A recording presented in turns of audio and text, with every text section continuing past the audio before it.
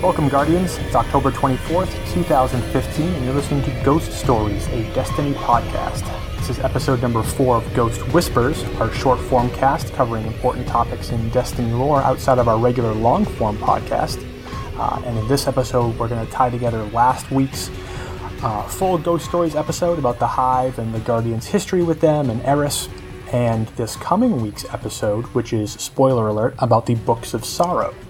And there's only one real character that exists in the lore who's great enough to pull off such a thing, and that's my boy, Toland the Ascendant. So this Ghost Whisper will be about Toland, his history, his journal, and potentially the future experiences we will have with him.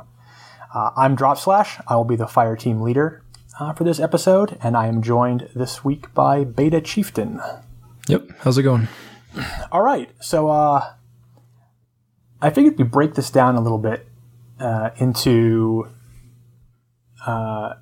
3 parts here. So we'll take a look at Toland the Shattered as we're sort of introduced to him. We'll take a look at his journal, and then we'll take a look at Toland as he appears to us now, or maybe appears is the wrong word there, but as he's been reaching out from beyond as he's known now, at least by me. So yeah, we talked about Toland quite a bit in the last episode. We found that he was not the best Sherpa for that raid. Or maybe he was the best. I mean, they made it all the way to the Death Singer, which, isn't an easy feat, but... Sure. So first Crota, and that was Ariana 3 and Eris, and they sort of turned to Toland because of his vast knowledge of the Hive. And do we know, Drop, where he gained that knowledge? I mean, I guess he says in the Grimoire that he gained it from the darkness, but do we know when or where or any things like that? I don't know that we do. And it's interesting because we come across characters like this quite a bit in the lore where they have this vast knowledge of a thing, and we have no idea how they gained such a knowledge of the thing. That's true. It's sort of like Deus Ex Machina. Oh, by the way, blank knows everything about blank. Yeah. And it's actually really interesting in Toland's case because when you start digging through the lore, you realize that, man, nobody knows as much about the Hive as Toland does. Not Eris, certainly not the Speaker. And you get a sense that not even the Hive themselves, they've been around for millennia, so who knows how they keep track of their own histories and stories. But Toland seems to know so much about even the very origins of the Hive that seem lost to even the Hive themselves. So it's he's sort of a fascinating figure, and he has this amazing sort of top-down view of this one particular species that we encounter so often. Right, and that's why, he's known as the Shattered, which was a nickname that probably came from everyone thinking he'd gone mad. But in reality, when you really look into what Toland's saying and how he feels about things, I think it's less that he's gone mad and more that he has this respect, but he's also kind of terrified of the Hive. Yeah. And it really comes from just, this very unique perspective he has on really understanding where they came from and what they are and what they represent. Yeah, it seems like it's one of those sort of like existential dread things where you learn more and more about this horror, and then you realize like the minusculity of your own existence in the face of this giant thing. And then you start to like slowly go mad. Not because you're being driven insane, but because it's this overwhelming, like crushing fear because you have this knowledge of this thing. It's all very sort of and it's so hard to explain to anyone else. Yes. This same knowledge, and so you go mad trying to explain it because it's just so vast. And he mentions that a few times in the Grimoire entries where he's like, how can I explain this to you so that you'll understand it? Like, it's so obvious and so simple, but you won't understand it, and I can't explain it to you. So that's got to be incredibly frustrating for somebody like Toland. And we know that besides being incredibly knowledgeable and intelligent, he also seems to have been one of the most powerful warlocks that we've ever really encountered. Yeah, it's interesting here too. There's 2 quests for warlocks here. It's called Complete the Path, one for Sunsinger and one for Voidwalker. And when you complete them both, you have 2 quotes, one for each. Both are from Toland, or from his journal. And it very much seems like Toland had mastered both the Sunsinger path and the Voidwalker path, which seems to be a pretty unique feat. It seems like a lot of the characters that we're introduced to in Destiny have a very particular class that they're associated with, and our player character is unique, that they can shift between those different subclasses. But it seems like Toland was very easily able to do that. Right, because if you go back, Saint 14, Defender Titan, Wei Ning was a Striker Titan, Ariana 3 was a Sunsinger. Praxic Sunsinger Warlock. But it's always very specific to a very specific class. There's references to Shaxx being one of the greatest Striker Titans ever. But now we have sort of Toland existing, sort of being able to walk both those paths, which is super unique for him. And also, and it's a good example of how we get these hints. I've always wondered about, there's this quote from the speaker at the very beginning where he says there was a time when we were once much more powerful. Right. And I always found that line confusing because we are, as the Guardian character, we are ridiculously powerful. It's like, who, really? There was a time when how did you wipe to Crota when we can solo him walking backwards and never get hit once? Like, how are you more how did you lose? But then we encounter these characters like Toland, and Osiris, who we know Toland was a contemporary of Osiris and sort of had this great admiration for him, that there were these incredible, powerful guardians that did exist once, and they sort of had this a downfall here. I'm sure it doesn't help that the speaker exiled both of them from the tower. Right. It's like, there was a time when we were much more powerful, but then I kicked everybody out of the tower. Right. Well, and it's interesting because just talking about the subclasses, with the Taken King, we have all the new subclasses for each of the characters, and in most of them, we're chasing after some guardian or some, someone who's no longer really a part of the tower, but who mastered these other classes. Yes. And they're generally older.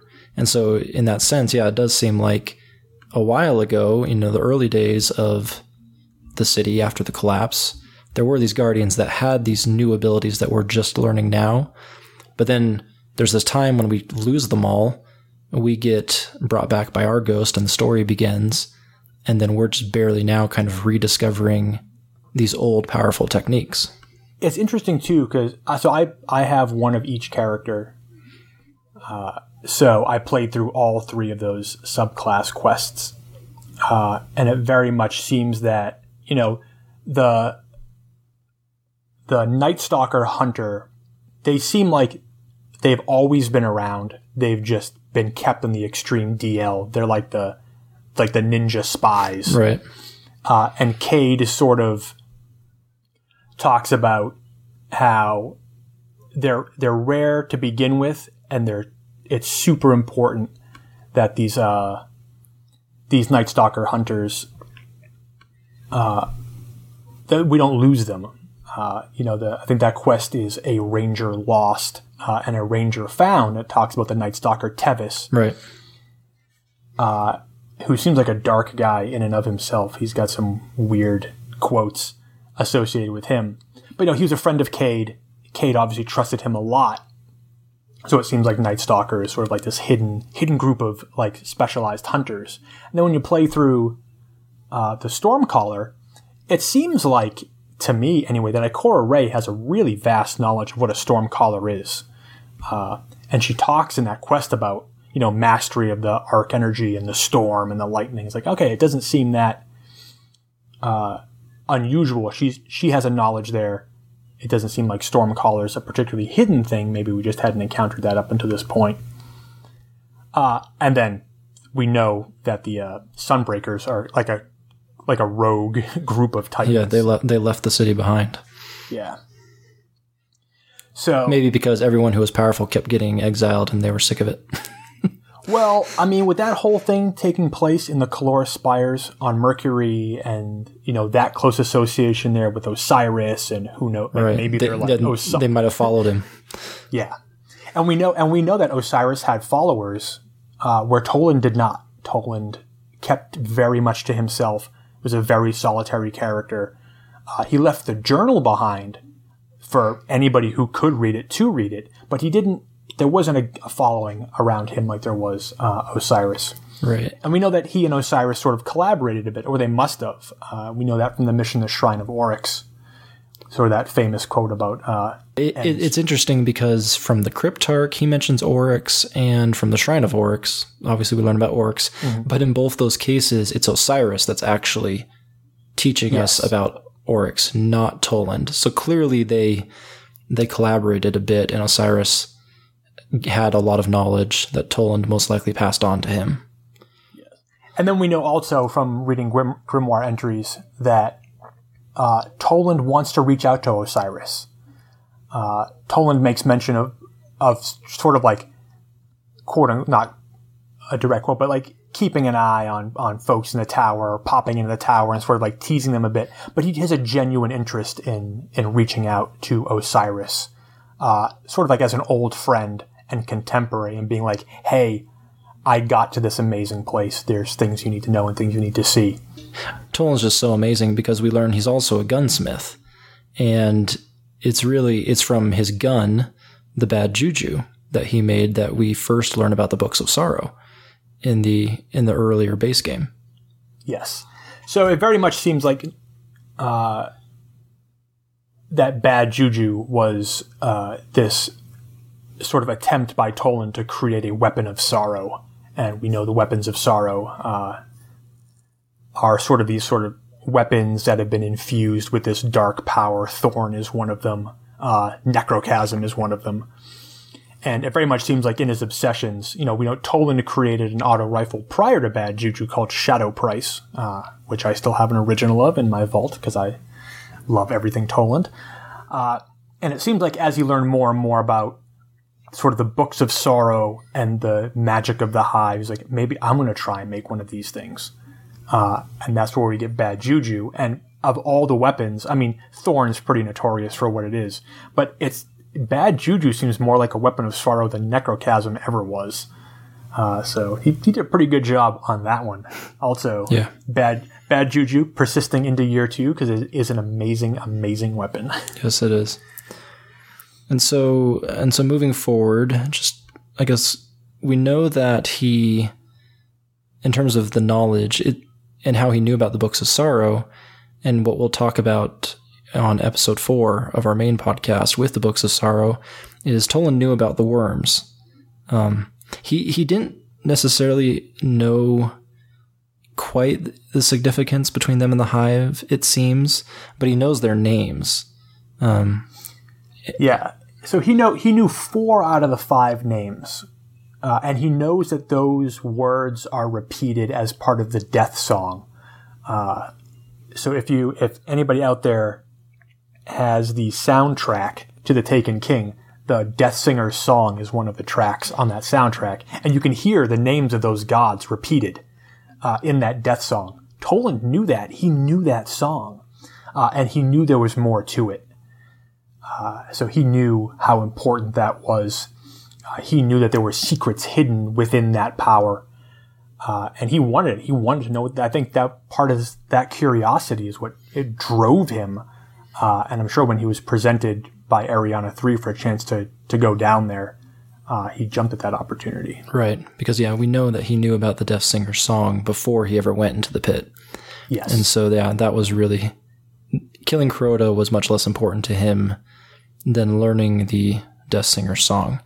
And it's slightly out of order. We can come back to this, and I mean, the song was so important to him because that's where he transitions from Toland the Shattered to Toland the Ascended.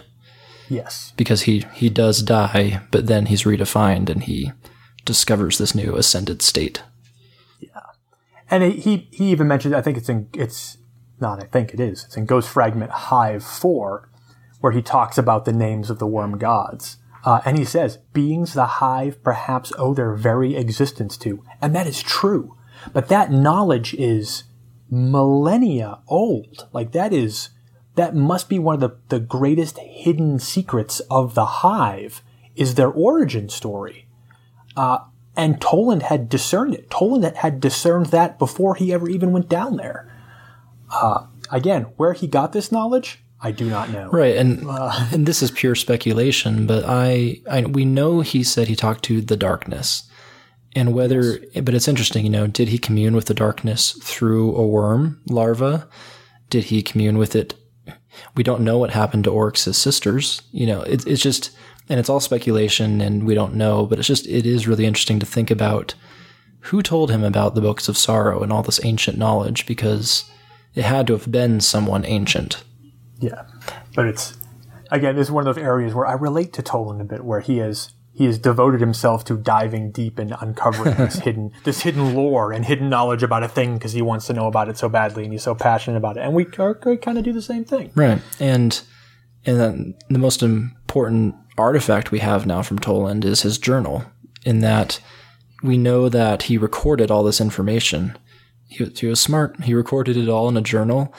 And we know that journal, or at least a copy of it, passed into Eris' hands when she was stranded on the moon. This is one of one of the things that differentiates Toland, I think, from so many other characters that we encounter in the lore. Toland documented everything, and then he made that available. Like, he never hid himself like Osiris does. He's not vague about his information like the speaker is. He doesn't talk in riddles. He doesn't, hide messages. Toland wrote it all down and said, here, take this, read, anybody, take this, read this, know these things that I have discovered. And he was very quick to give that information to people. Right. He wanted people to have that journal and know about all this. Right. And slightly spoilerish, but in the grimoire that's associated with Oryx being defeated and rebuked in the raid, he encourages us to seek out that knowledge. Yes. His greatest desire really is to seek knowledge, and then he wants everyone else to follow him. Yes. And then, and like you mentioned, and we learned this in the mission Lost to Light, Eris says, hold fast to Toland's journal. It saw me through my time in the dark.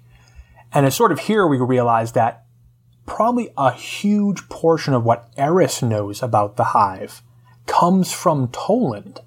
And maybe not necessarily, obviously she learned a lot from being trapped down in their tunnels, but you can only learn so much when you're scared and hiding for your life. But she had a lot of very personal time with Toland's journal, and I'm sure she learned a lot about it. And even in Last Rites, at the end of that mission where she teleports us out, she mentions that was one of Toland's tricks. And it's here where you're like, geez, like the ability to teleport somebody out of a hive throne world is a trick. And it's a trick you learned secondhand from a book you were given by this other dude, that dude being Toland. Toland must have unbelievable abilities and powers. If that sort of teleportation is just a trick that somebody else can learn from reading his book. Right. And speaking of tricks, and we can come back to this in episode 4, there's been theories, and these are only theories, that in the Taken King, the spark of light that we so often see in the first mission on Mars and in the raid even, that the spark of light may be Toland, or it may be one of Toland's tricks. This is one of my favorite theories in the game right now, just because it's backed by a bunch of information. And when you start looking into it really, I started realizing it when I was talking to somebody about being torn between dimensions at the end of the raid, where that ability is not particularly attributed to the Death Singers or to Oryx himself. That being torn between dimensions is the exact state that Toland exists in right now. And then once you start thinking about it that way, and then So and the fact that why would Oryx lead us, to get the very relics and things that would kill him? Yeah, it just makes no sense. And that's the big part, the Deathsinger part, where it's like, oh, so you're providing us this relic, which is the means to destroy you by tearing us between. No, I mean, to me, that is Toland. We know that Toland loves to observe Guardians fighting the Hive. He did the same thing when he took the first Crotafire team down there. He observed how they died against the Hive. And now he's observing us, and he's out there. He can't manifest directly to us, although he is sending us messages somehow. But this is a very Toland thing. Like, I'll lead you along the path. I'm going to observe how you react to all these things that are around you. And then maybe I'll help out a little bit. I'll provide you the means by which to give you an edge here and see if you can actually defeat these things. Yeah, and I love it because in the grimoire, the King's Fall grimoire, he describes it as if he was there, as if he was there right when Oryx was defeated. Because he talks about, why are you leaving this vacancy? Like, why are you leaving? Where are you going? And it's like, clearly he was there observing the whole thing. And so it really seems to fit that he may have been the one helping us defeat Oryx and these other enemies. And he seems invested in those grimoire entries there at the end. He seems invested in it. Like, where are you going? Like, I did all these things He's for like, you. Don't you just realize like how I guided you, how I just helped you, and now you're just walking away? So I'm personally a huge fan of that theory. But that brings us to sort of where he is now. That brings us to Toland the Ascendant, this sort of version of Toland as he exists now, after sort of, essentially dying after hearing Ur-Yut's death song, but then being able to redefine himself and sort of perpetuate beyond just the simple matter of death. He mentions this in the grimoire, and he also mentions this during that Last Rites mission. Not Last Rites, I'm sorry. During Lost to Light, where he said, we've been looking at death the wrong way. We've squandered, like, if death is a gift, we're looking at it as the end, but the Hive know that it's not. It's like one more step. Right, and this is something that I will go into a lot on the Books of Sorrow episode, and I hope it makes sense. It's kind of the sword logic, and it has a lot to do with this, and so everyone listening, stay tuned for episode 4. I will cover it and attempt to make sense of it for you. Yeah. And Toland has a great quote in that from his journal, which says, it's been said that which does not kill me makes me stronger, but what does that mean in the face of immortality? Okay, so yeah, and in the show notes here, just as a kind of an ending thing, you have a note here that Toland, as amazing as he is, bears a lot of similarities to something else or someone else from a book. Yeah, so in Ghost Fragment, this is sort of a meta thing now we're talking about, sort of the inspiration maybe behind Toland himself. Right. We have this great quote from Ghost Fragment Hellmouth, where Toland says, I want to appear in the tower and taunt them. Lo, lo, I never sleep. I dance in light and shadow. I never sleep. I will never die. I will never die.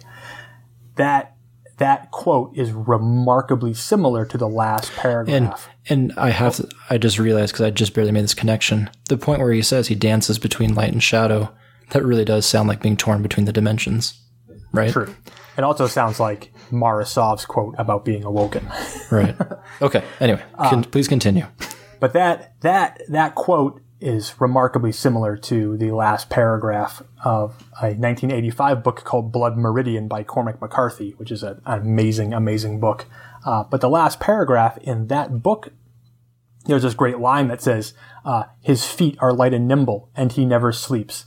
He says that he will never die. He dances in light and in shadow, and he is a great favorite. He never sleeps, the judge. He's dancing, dancing. He says that he will never die. And as if you're familiar with the book, Blood Meridian, there's a lot more like sort of interesting references from that book that show up in sort of Toland and the Hive storyline. things that are out of place in time or millennia old, things about causality and sequence and final shapes, this philosophy that war is God, or the ability for a being to become a ruler who rules even when there are other rulers, so their power overrides all others. These themes from Blood Meridian make their presence known in a lot of what Toland says and in a lot of what sort of the Hive have come to represent. So it's sort of an interesting reference point there. I would greatly encourage any of our listeners who have never read Blood Meridian to pick it up. It's sort of, although all these sort of concepts exist, it is a Western.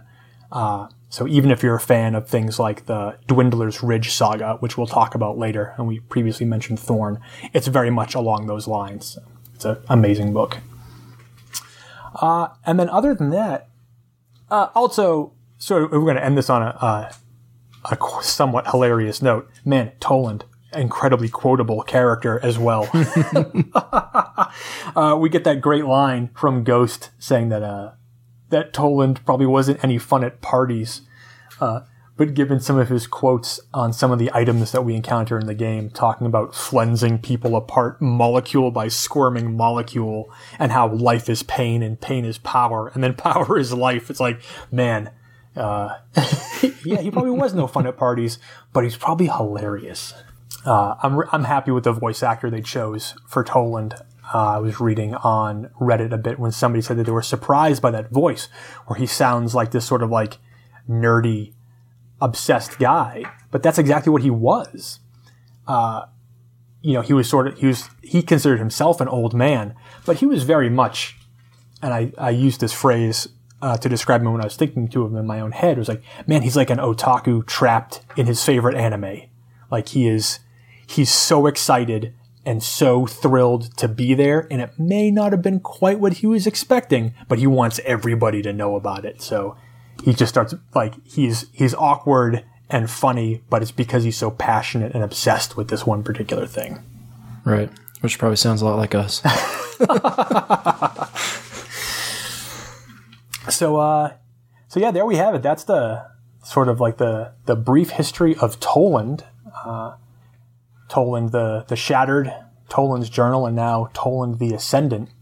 And again, he's a bridge. He's a bridge for us between what happened with the Guardians and the Hive previously, and then where we're headed in the future, and also as a bridge for us on this podcast between our last episode and our upcoming episode, which is going to be, pardon the phrase, a monster of an episode. Yes, we will attempt to make... Well, we're not even going to attempt to make it through the Books of Sorrow, but we are going to try and deep dive on some very important segments. So I'm looking forward to it. And we're going to see Toland pop up again and again in all these things. And the philosophies and the concepts that he has given to us in the journal, we'll see them show up as, actual realities within the Books of Sorrow themselves. All right. Well, I think that'll do it for us. Thanks, everyone, for listening. If you're looking to get in touch with us, or if you've got your own theories about Toland or the Spark or being torn between dimensions or anything like that, feel free to reach out to us on Twitter. That's at dghoststories, or shoot us an email at destinyghoststories@gmail.com. We sort of love to get the feedback from you guys, and we love some of the questions you guys have been asking. So I think we'll tackle some of those in our long form cast, and you guys ask great questions, and we love doing the research to find the answers for them. Yes, we do. All right, I'm Dropslash. And I'm Beta. And Beta Chieftain. That'll do it for Ghost Whispers Episode 4, Toland the Ascendant. Thanks so much.